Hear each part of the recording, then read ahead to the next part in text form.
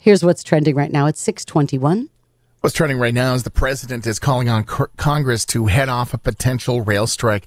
We've heard about this rail strike for months, and there are about a dozen unions that represent most of the workers for the rail industry, and many of them have said no to whatever contract is offered. So now the president asked Congress to intervene and block a railroad strike before next month's deadline and stalled contract talks.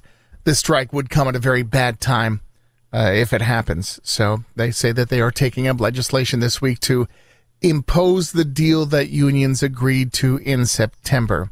So the president's saying, let me be clear, a rail shutdown would devastate our economy, from goods to the stuff they need to keep clean water flowing in America. Would affect that.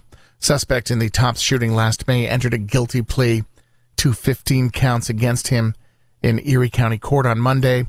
Some of the family members spoke yesterday, upset about the suspect's physical appearance and bearing there. There are still federal charges awaiting this person at this time. These were the state charges. Black Friday was big. Cyber Monday was bigger. The numbers aren't quite official and set in stone, but they believe that yesterday some $11.6 billion in sales were generated through sales and deals. That's a jump from last year's Cyber Monday. Sabres dropped their game playing the Lightning. This happened in overtime. Tage Thompson with his 14th goal of the season and 1 assist. Monday Night Football, Pittsburgh came back to beat the Colts 24-17. And today is a big day in sports. Team USA plays Iran in the World Cup. 6:25 is the time. News is brought to you by Well Now.